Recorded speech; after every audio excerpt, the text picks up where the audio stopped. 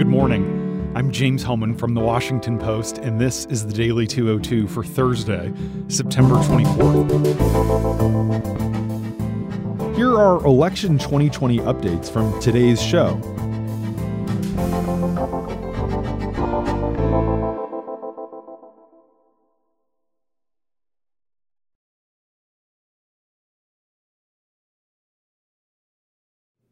But first, the big idea.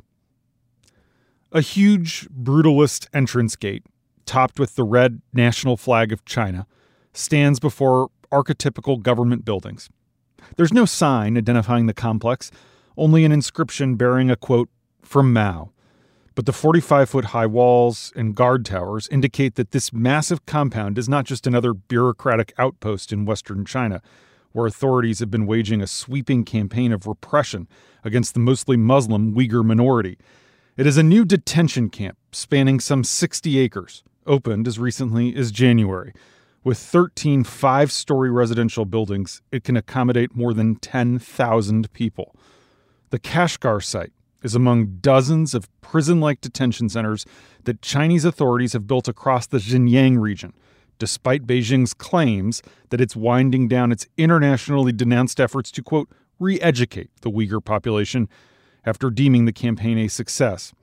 A recent visit to the region by our former Beijing bureau chief, Anna Fifield, bolstered by satellite imagery and other reporting, reveals how international pressure and outrage have done little to slow the communist regime's crackdown, which appears to be entering an ominous new phase.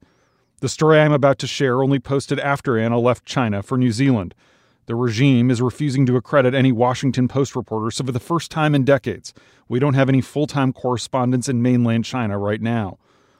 President Trump refused during a news conference last night to commit to a peaceful transfer of power if he loses the election in November, asserting that if he does not win, it will be because of fraudulent mail-in voting and not because more Americans voted against him.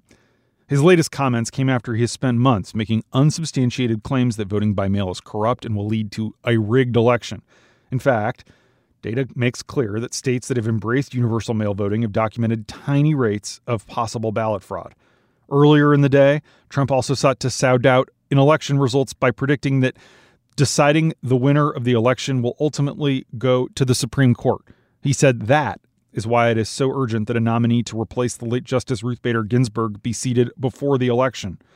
Trump is also pushing his own advisors to deliver some healthcare wins in the final weeks of this campaign, leading to a frenzied rollout of proposals as polls show the president's handling of the coronavirus pandemic and healthcare policy generally are two of his biggest vulnerabilities for re-election.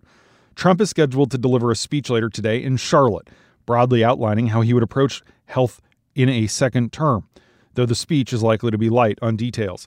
Instead, he'll tout his administration's efforts to lower drug prices, address surprise medical bills, and improve healthcare price transparency. Josh Dossie and Yasmin Abu Talib report that the president is expected to mostly avoid speaking about repealing and replacing the Affordable Care Act, something he's long promised to do, but it's a position that's now become unpopular with voters. Advisors also expect Trump to sign an executive order at the event promising to protect people with pre-existing conditions, though the administration has not detailed how this objective could be achieved without the safeguards in Barack Obama's signature 2010 law, which Trump is in court trying to discard. Other outside experts have said the order would amount to little more than a public relations ploy. Thanks for listening. I'm James Hellman. If you want to hear full episodes, find The Daily 202 every weekday morning wherever you get your podcasts.